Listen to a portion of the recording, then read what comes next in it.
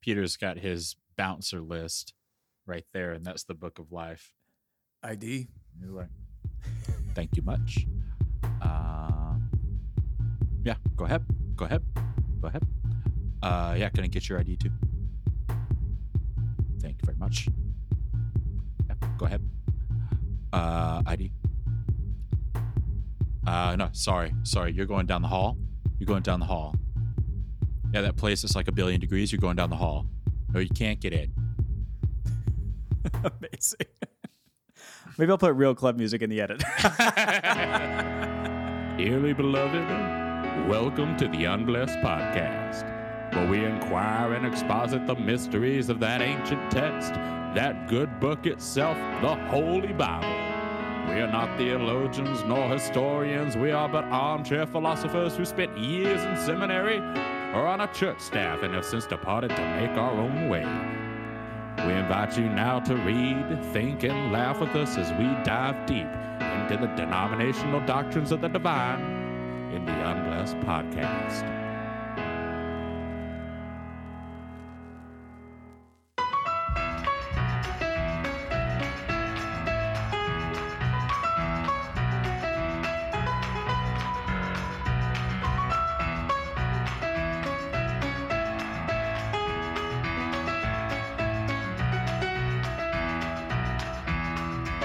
Hello, everyone. Welcome to the Unblessed Podcast. My name is Evan.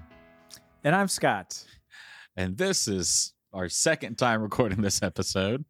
Round 2. Technology really bit us in the ass this episode. I take full responsibility.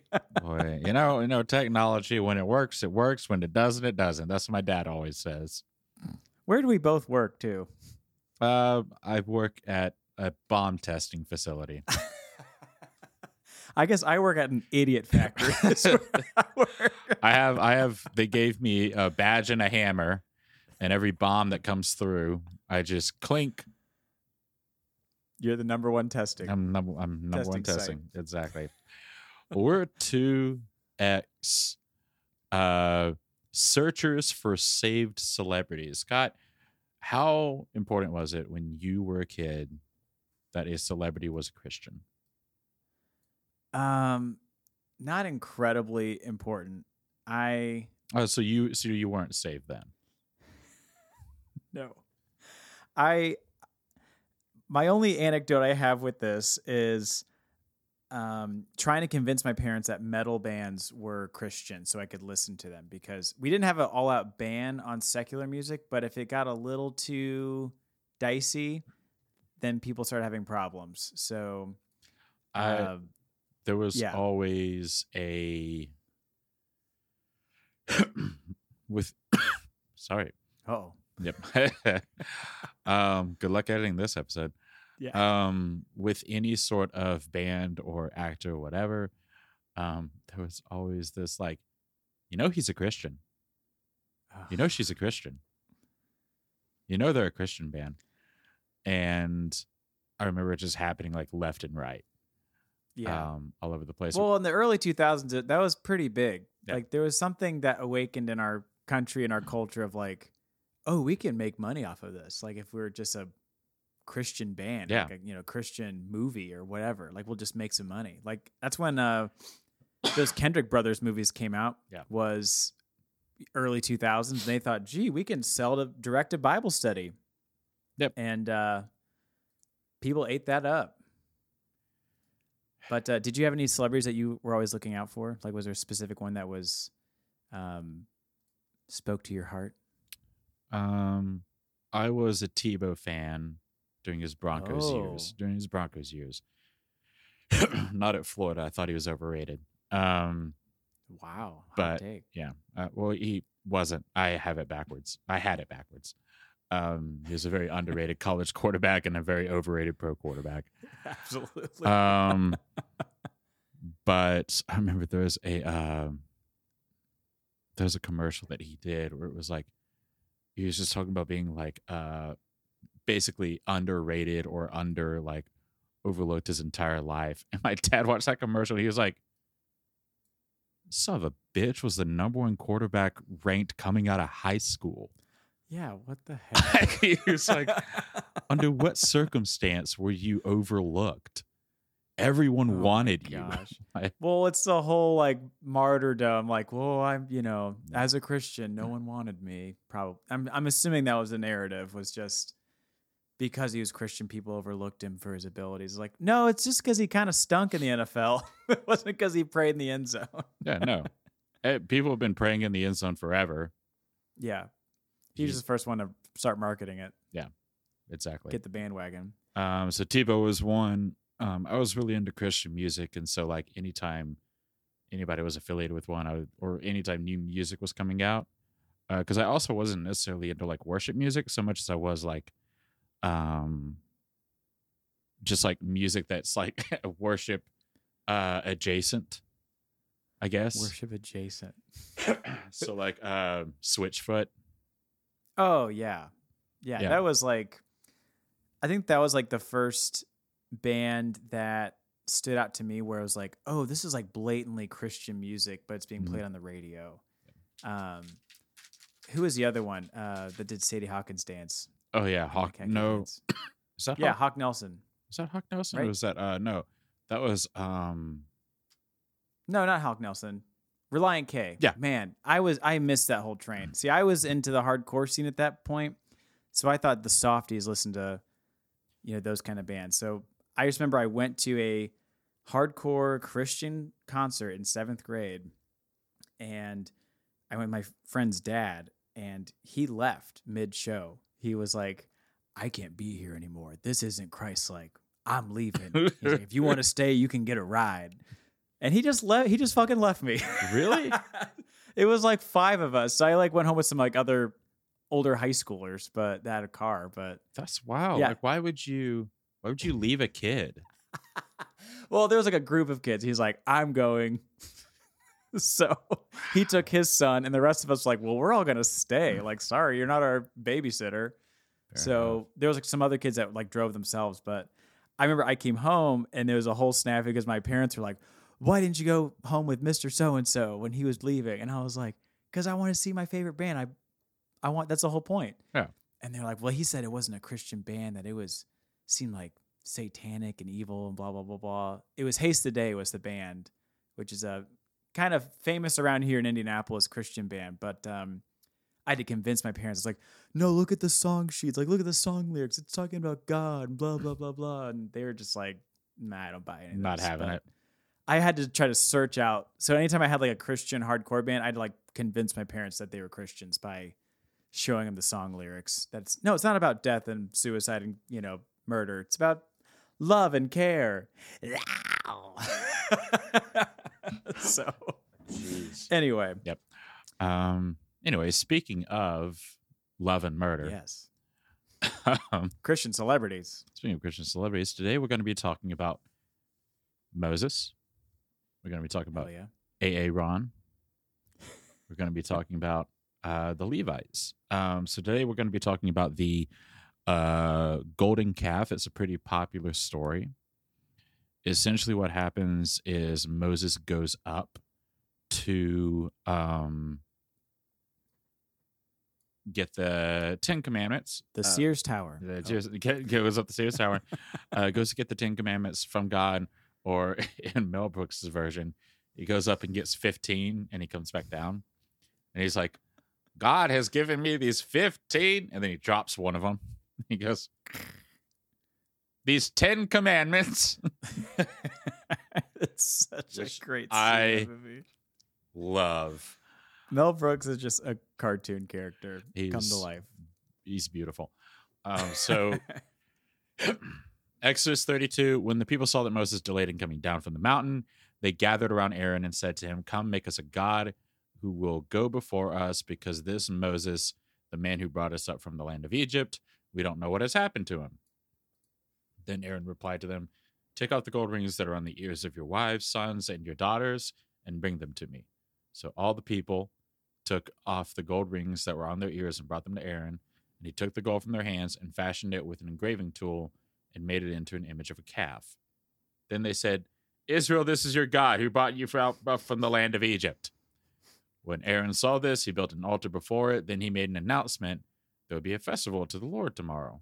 Early the next morning, they rose, offered burnt offerings, and presented fellowship offerings. The people sat down to eat and drink. And my translation says, the people sat down to eat and drink, then got up to play. Come on, Jeffrey. Which I think is just... It's time to play. I think it's just so silly. I think it's just... What a scene. Like, that they... All these big adult babies just writhing around in the desert. Time to play. Just one giant ball pit that they all just jumping into. I think it's funny just grabbing all the gold in this town. Like, was there a stopping point on which gold was allowed and which wasn't? Like, it's like, all right, like we need like gold necklaces. And it's like some guy Jeff is like, what about my nipple rings? Yeah, maybe not. Sandra, leave your gold vibrator behind. Oh my gosh. They had priorities out in the desert. So they get up to play. So they make this giant schmelted golden calf because why the hell not? They're bored out of their minds, waiting on Moses to come down. Moses come down. The Lord spoke to Moses, go down at once, for your people brought up from the land of Egypt have acted corruptly. So God hears about this, and he's upset, kind of rightfully so. You do all this work to free these people, and they're like, that's not God. This is our God. They have quickly turned from the way I commanded them. They have made themselves an image of a calf. They have bowed down to it, sacrificed to it, and said, Israel, this is your God, who brought you up from the land of Egypt. The Lord also said to Moses, I have seen this people, and they are indeed a stiff-necked people. Now leave me. I don't know how you're supposed to say it. Stiff-necked. Is it stiff-necked or stiff-necked? I would say necked, but I like naked. I feel like stiff-necked sounds like a little worse, and I can't put my finger on why. Honestly, that might be it, the correct translate, because I'm certainly not a good pronunciator of things. So, be my guest. And then God said, now leave me alone, so that my anger can burn against them and I can destroy them. Then I will make you into a great nation. So already, a book later, God is going against his promise that he made to Noah. And it is in response to building an idol. So thoughts on that? So the God of the universe made an ultimate promise with humanity that he wasn't going to kill them. And then anymore. Like, again, he wasn't going to do like mass earthly genocide again because he did it once. Well, I think in God's defense is that the flood promise only that he wouldn't create a flood the earth anymore. That he's still like, I'm not going to flood you, but I might just beat you up a little bit in the future. Like, I didn't say nothing about no earthquakes. I didn't say nothing about guns. I didn't say nothing about no COVID. Oh my gosh. Too soon. It's been 3 years. But still, he made some gesture of like, it's kind of safe to assume that when he made the rainbow that he was saying, all right, I'm kind of done with the whole wiping everybody out of existence thing. Yeah. And now he's just kind of like, you know what? Take backsies. But Moses intercedes with the Lord. Lord, why does your anger burn against your people you brought out of the land of Egypt with great power and a strong hand? Why should the Egyptians, and this is a good point by Moses, why should the Egyptians say he brought them out with an evil intent to kill them in the mountains and wipe them off the face of the earth? So Moses is saying, did you just free us from Egypt just to kill us in the desert?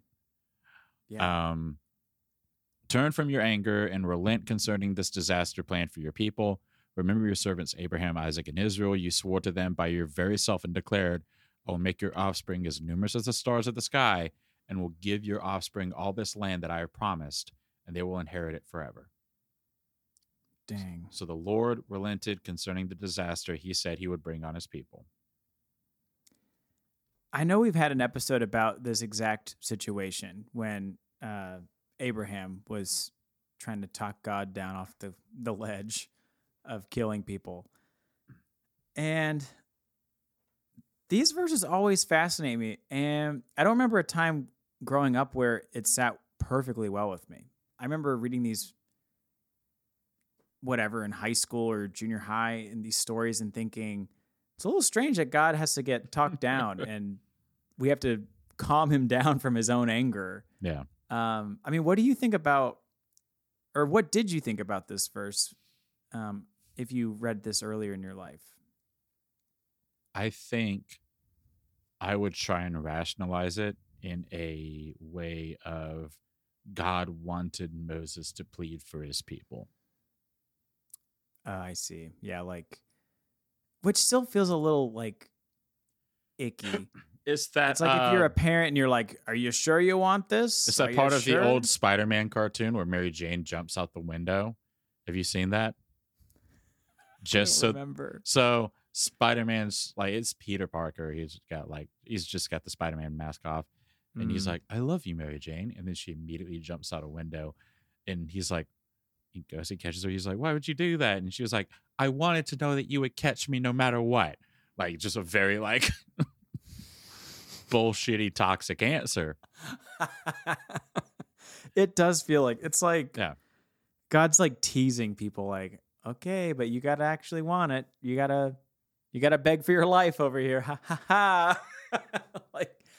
I understand the theology and I could get around that, but it doesn't line up with the lovey-dovey Father God image that people sing about in church nowadays. I think that's what sits unwell with me.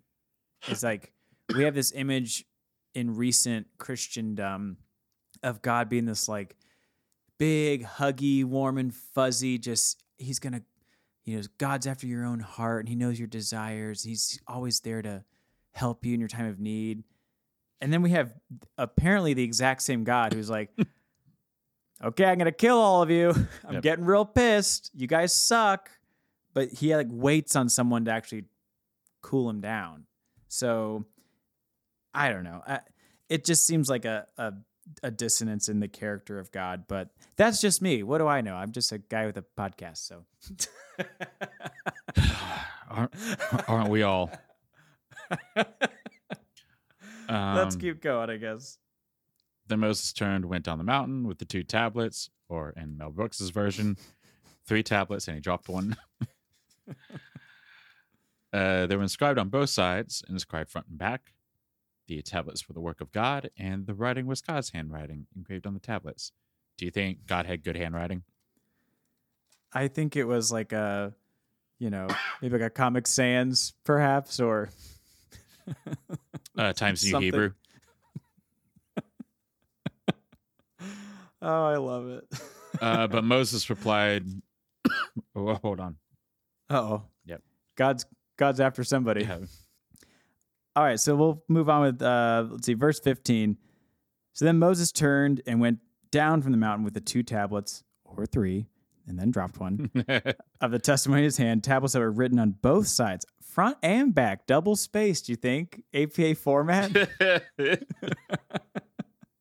I just imagine God I want to pause here because they're tablets. So I think that's why people are so antsy, because it took so long to do double-sided 2 tablets.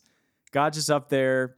Because from what I know about Old Testament views of God, they didn't think of him as this giant that lived, he wasn't this huge spirit person. They just thought he was a guy, that just was all powerful. But so he had normal hands. He just wrote really slow on tablets, but he got all the way to the end and misspelled the last word. You had to start over. Sabbath. Gotta start over. 16. So the tablets were the work of God, and the writing was the writing of God engraved on the tablets. When Joshua heard the noise of the people as they shouted, he said to Moses, "There's a noise of war in the camp." But he said, "There, see? I've tried. You're usually the voice person." Joshua leaned into the camera. "That's when I knew there was war. She came into the camp and just saw it like that. I thought she was a hugger. But of all the tents in East Judea, of all the tents and and all the deserts in all the world, why'd you have to walk into this one? This old flat watering hole. It's a thing that dreams are made of, honey." Give me another Camel cigarette. But he said, it's not the sound of shouting for victory or the sound of the cry of defeat, but the sound of singing that I hear. And as soon as he came near, it's like God, what's the submarine movie? Which one is it? Is it Hunt for Red October or Das Boot? Oh, Do you know what I'm talking saw about? either of those. Do you know what scene I'm talking? So there's a after Ocean Gate, I swore off submarine movies. okay. There's a so both or I think it's Hunt for Red October is what I'm thinking of, but Hunt for Red October is about a Russian submarine, the commander of it defecting, and in order to call attention to a United States sub, they start singing to get the attention of them. And there's this famous line where it's like, "What do you hear, soldier, on the sonar?" He's like, I think I hear singing, sir." Is John Mellencamp? Yeah. And Sean Connery and Tim Curry were singing John Mellencamp. They were singing the Pink House. Sucking on a chili dog. Sucking on a chili dog. Oh my God. Little ditty about Jack and Diane. As soon as he came near the camp, and saw the calf and the dancing, two separate things, Moses' anger burned hot. Calf and dancing? This won't stand. What's this? Not these two and things. boogieing? Listen, I'm not a Footloose guy, but you can't have the golden calf here. Just like real disco music.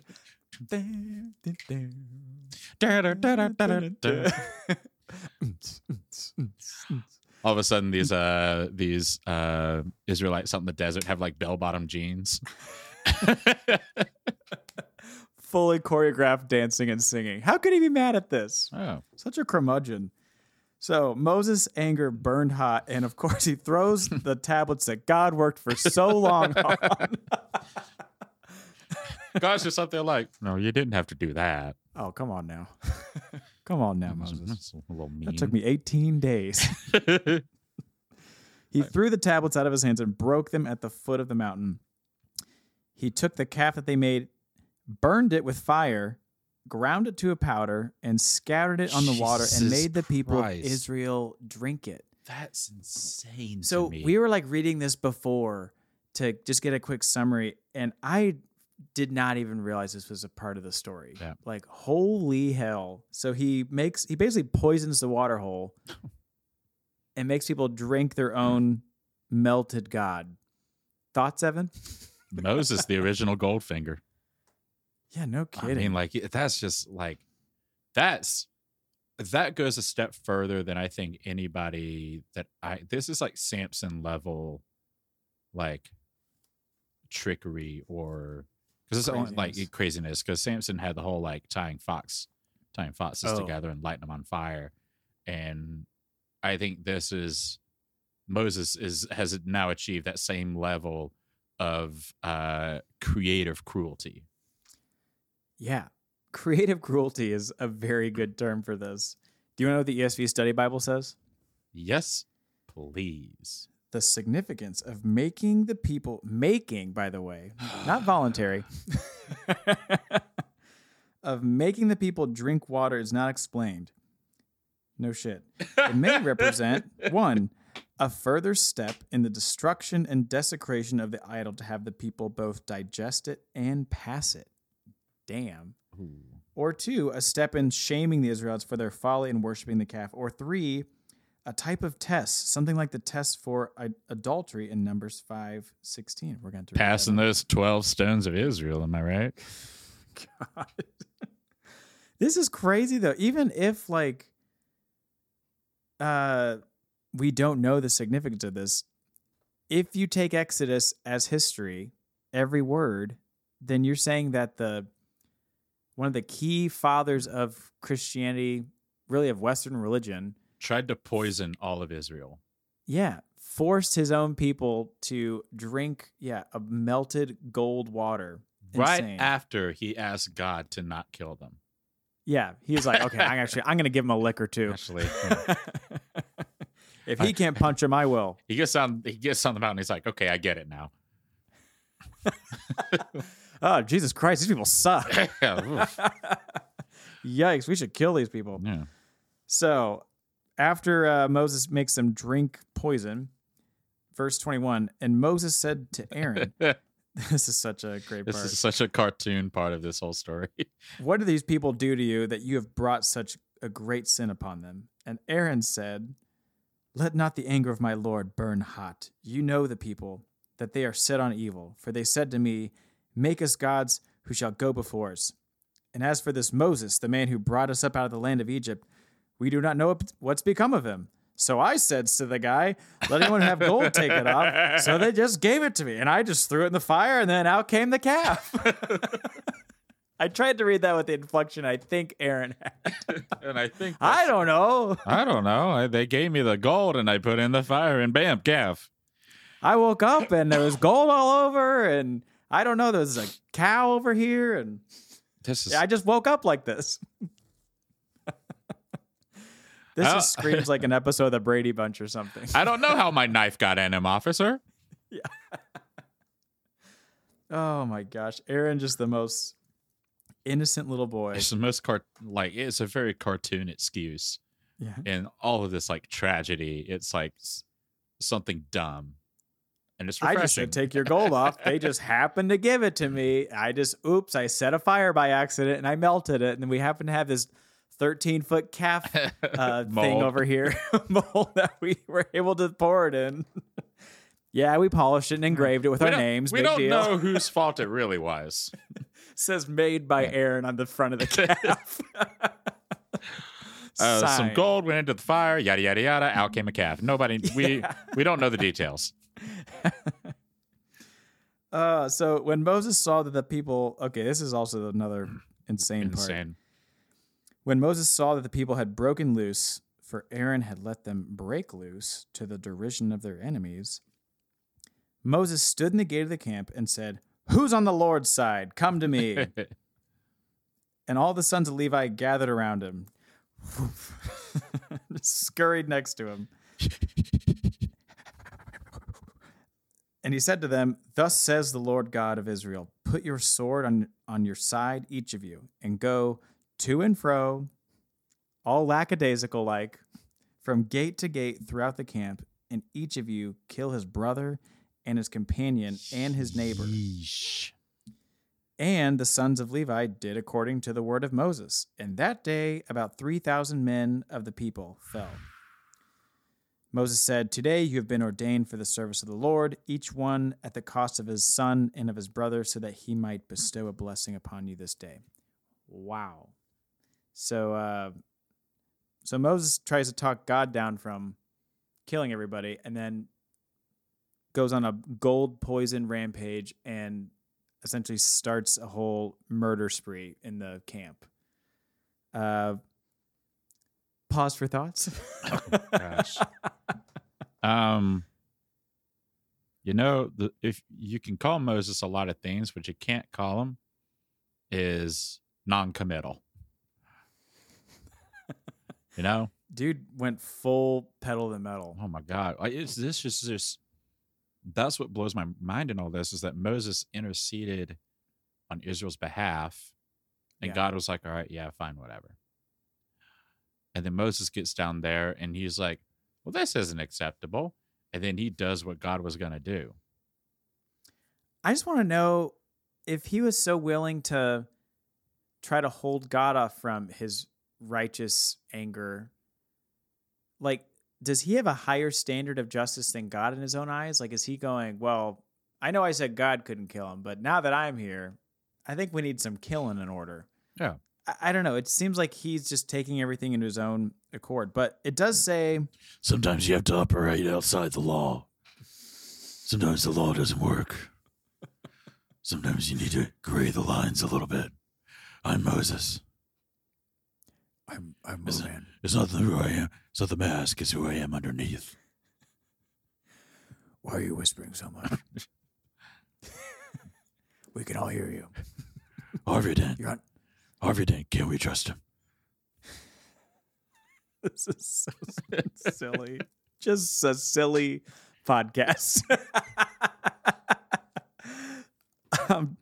But verse 27, he does attribute the murdering to God. He says, "Thus says the Lord God of Israel." And he even bestows a blessing, verse 29, so that he might bestow a blessing upon you this day. This is upsetting. I can't recall. I'm a little rusty with my Bible. If the Levites, they haven't been enacted as the priests yet, or have they? They might have already. Either way, we know in the future that the Levites in the family and the sons of Levites are like the priestly group. Yeah. So this is part of their origin story, is that Moses was like, if you really want to be the priest, if you really want to be the chosen ones, or ordained for service of the Lord, you're going to have to kill people that you know, like your brothers and your sons. So if we're just a quick little Google search. There we go. I said, when did the Levites become priests? And it says Exodus 32, 26 through 29. No fucking way. Is it really? Yeah. Okay, so this is the origin then. Yep. All right. So we know how this started. So if you're ever curious about how the Levites became the priests, it was this little episode here. Yikes. Just That's imagine upsetting. that initiation ceremony of, hey, in order to be part of this cool club, got to go kill your dad and your son. I was arguing with somebody, as I do online, because I have no life outside of this, about, they were saying how hospitals and modern medicine we need to thank the Catholic Church for, because that's where hospitals initially started, which to a historian's credit, Yeah. sure, I would say, but there's a lot of things that started in the church because that was the only resource in town to have devoted time to study and literature, and I would say the sciences in their early days. That's why astronomers and I don't know, mathematicians, they were all part of churches at one point. Yeah. Because the church had financial control of the whole town. So to me, it's just funny that like when people are like, oh, well, we thank the Catholics for hospitals. I'm like, I'll give you like a penny of that. Like, sure, like you can say the Catholics started that, but to say that now, like we thank Catholics now for hospitals is it's like saying, oh, we should thank the rain dances for our current, farmers. Like it doesn't make any sense. And I feel like this is a similar thing of like, okay, this is a Levitical It's like saying priesthood. we should thank grave diggers for our knowledge of the human body. Yeah, Like it is. grave diggers now. Like, Yeah, it's like, sure, you could say those are the origins, but that doesn't mean that it. I don't know how to really find. I need to find a better way to communicate this idea. But it's like we can acknowledge the history and the origin of something, but we also have to know that that's not 100% what it is today. Yeah. Like the Catholic Church then is not what it is today. Just like. and if you are going to thank them for something historically, then you can't throw the baby out with the bathwater. Exactly. Public school was a Christian initiative. Yeah. As was preschool. And so is conversion therapy. Yeah. So on the other side of it, so like there's also sorts of things that were, bad practices that were invented, but they want to cherry pick. hey, you want to cherry pick. I get the sentiment, but I just think history is a weird thing because you can't blame people for what they don't know in a sense. Yeah. But at the same time, you can't whitewash and bleach history to the point where, oh, people just didn't do anything bad. They had the best intentions when they started shit. It's like, no, they probably hated women a lot. Like a lot. As an American from the southern United States, I'm well aware of a history of where it's like you got to look at it and go, well, golly gee, not all this is shades of gray, is it? Yeah, like, exactly. So, yep. So I look at that verse and that's what I think about is you can say that the Levites did all these amazing wonders and served the Lord for hundreds of years and whatnot in the Old Testament, but boy, did they start out rough.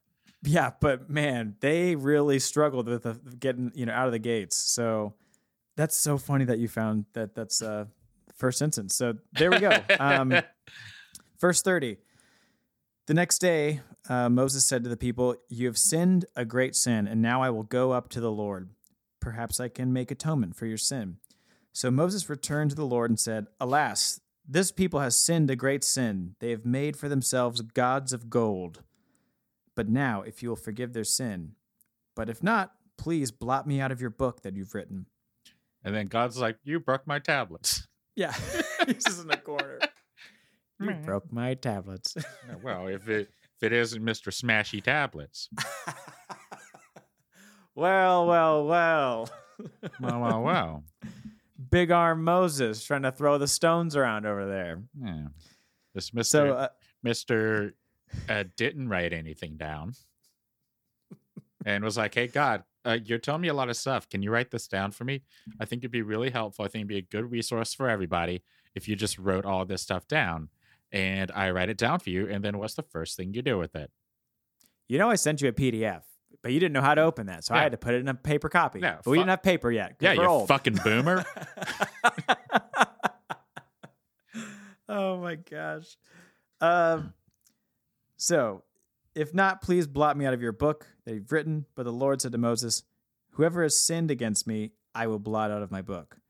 But now go, lead the people to the place about which I have spoken to you. Behold, my angel shall go before you. Nevertheless, in the day when I visit, I will visit their sin. I will visit their sin upon them." And then just a quick last verse. Then the Lord sent a plague on the people because they made the calf. Just one more. Really, You know what? I'm smite still them not one over more it. time. It reminds me of the episode of SpongeBob where, like, I think Squidward's fighting. I don't know if it's like the biker guy, but he gets like demolished like 18 times in a row, like just a pulp. Just like the Israelites, it's like, that's not enough. Give it one more.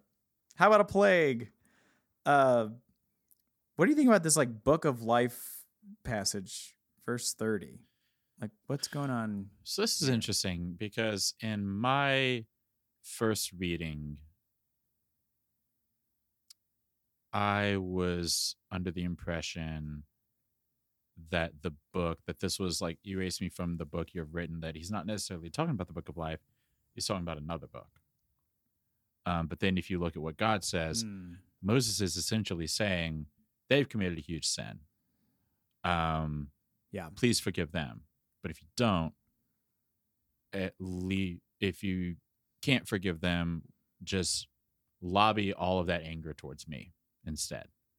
Yeah. And God says, my anger is my anger. Nice try. Yeah.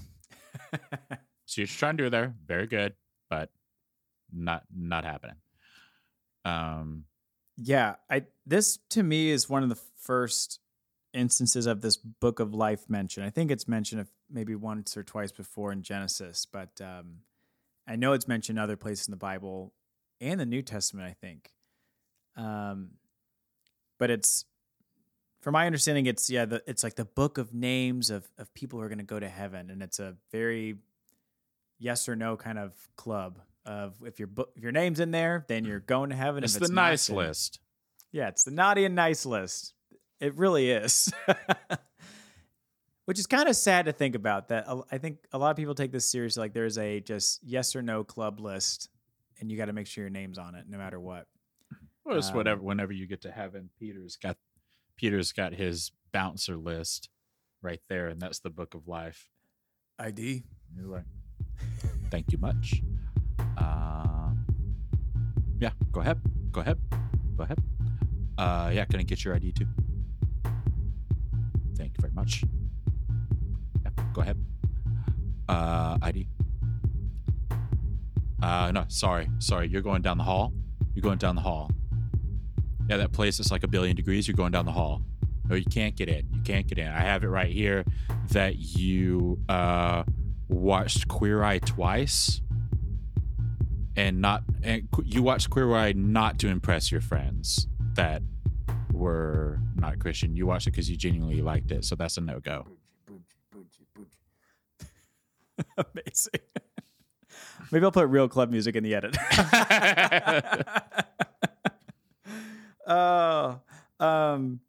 Yeah, so I can interpret it the same. I think that Moses is trying to, I guess, do one more final deal of like, hey, if people really sin this bad, I'll just take the credit and I'll take the ass whooping this time.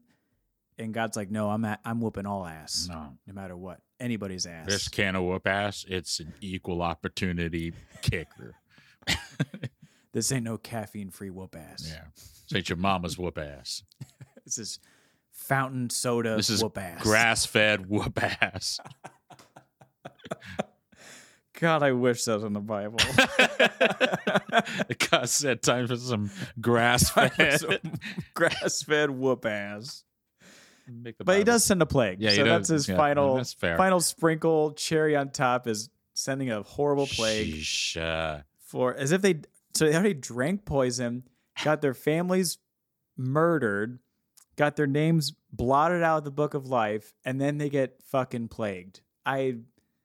Boy, what are those 10 commandments really? Were they really that important at this point? Like, Besides that, Mrs. Kennedy, how was the trip to Dallas? Like, Jesus.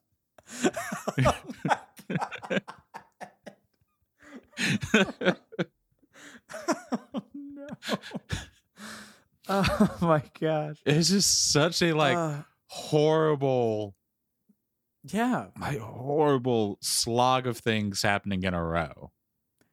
And like, I sympathize with the Israelites in this moment because he's gone for probably a long time. Yeah. People don't walk up a mountain in a day and come back. He was probably gone for like, they don't really say, but I think it's safe to assume months have passed and he's not back. And he probably thought, okay, dude that convinced us to leave just left. So what do we do now? And people were used to just kind of making God to this time, especially if they're just nomads in this day and age. So people kind of just went back to it's like their comfort show. It's like they just turned on The Office. They're like, oh, we'll just, do what we normally do. We'll just make a god out of gold and worship it. Maybe we'll get some rain finally. So like they're just doing what they know. And then Moses comes back and just absolutely beats the shit out of him for like a solid week. So I don't know. I honestly feel bad for him. It's hard to, and it's hard to like, it's hard to look at Moses and be like, you're right in this scenario. Because like, let's be a little bit of devil's advocate here and be like, okay, like God did bring them out of Egypt, and the least that they could do was just do status quo while he was up on the mountain. Yeah. While Moses was up on the mountain, and they create the calf. Okay, I get like getting mad at that. I don't understand poisoning the water supply. I don't understand killing 3,000 people. And then I don't understand the plague. Like, I think like maybe you could do a little like, all right, it's going to be a little bit longer in the desert for everybody. How's that sound? Like that might, I think that I could wrap my head around. And it also seems like Moses, even though he says this is coming from the Lord thy God, which God did want to destroy them. Yeah. You can make the argument that Moses is just saying that it's coming from God, and that maybe it didn't actually come from God, that he's just trying to convince people I know it sounds crazy, but he's trying to, no one would ever do this. No one would ever say that God says something and God didn't actually say it. No one would ever say that, but like no one's ever done the whole history of everything. But you can make the argument that Moses is doing that in that moment to try and convince the Levites to slaughter. Was there like a hidden agenda maybe? Do you think he was like trying to take out a certain group of people? I don't know. I have no idea. All the lactose intolerant people? Yeah. all the people who survived the gold water. What if they're like, let's go down this rabbit hole? Maybe, because the argument I always had is like, God had to be so brutal in the Old Testament because he was protecting his true, people from going astray. So he had to be very hardcore to keep people on the right path. But like, maybe he was just protecting us from like jerks. Like, what if just everyone was a bunch of jerks that died? Like, maybe they, it wasn't that bad. Maybe it's like people that don't use their turn signal. It's like people that, talk on speakerphone in public. I mean, we're the Bible is silent. I am also silent. We don't get that. So I don't know. I'm just throwing out some, some scenarios. Maybe that's entirely possible. Maybe that 3,000 people were, and we could go a step further and say, like, religion was very intertwined with an identity, and to set up within the Canaanite, within the Israelite community, the idea of setting up another god is in and of itself a revolution, or it could be seen as treason. And so this could be seen as a response to treason. I do think it's more that line. Like, he is a nation god. So when they choose to go around that, the punishment is like it's very much hardcore. Yeah, it's very much going out saying, they're asking questions like, are you or have you ever been a member of the Golden Calf Party? Yeah. So really is. Well, what's your like final thought on this whole passage? It's fucking bananas. Like it gets crazier. We really get the watered down version of what happened. Yeah. We get that Moses was just mad, and then the next scene happens. We don't get this like genocidal side of Moses, this like this seek and destroy side of Moses that Exodus portrays right here all that often. And I think it's kind of important, like Moses is very much a 0 to 60 guy. He's very much a very timid person. And then he'll beat the shit out of you. So it's freaking crazy. Like this, my takeaway is just this story is crazy. I think it makes a little bit more sense when you tie into the fact that religion is so intertwined with the Israelite people and who they are. And their identity. And so like a golden calf could represent like a political uprising of sorts. Sure. That's outside of what we would understand today.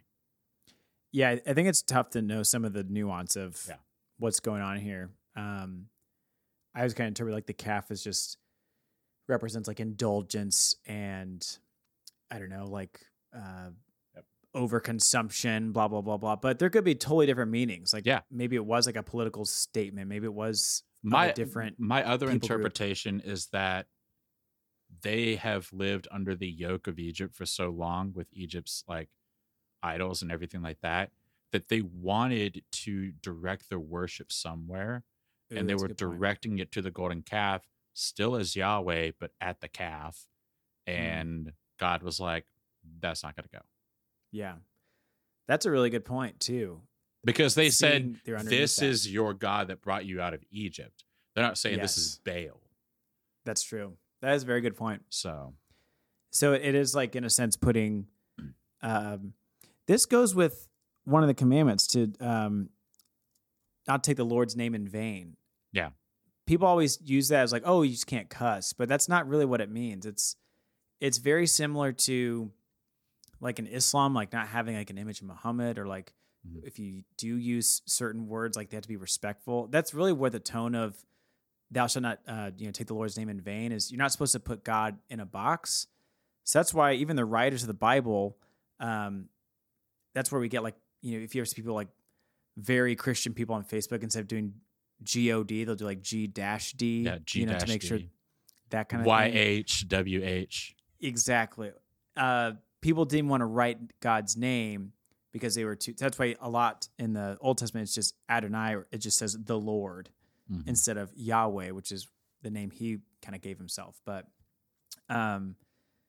anyway, I think that golden calf was, like you said, it's putting him in a box of like, no, we know what he looks like, and it's this God here. So this is the God that brought us out. That's an interesting point. I didn't really think about it that way. Not just room for rent up here.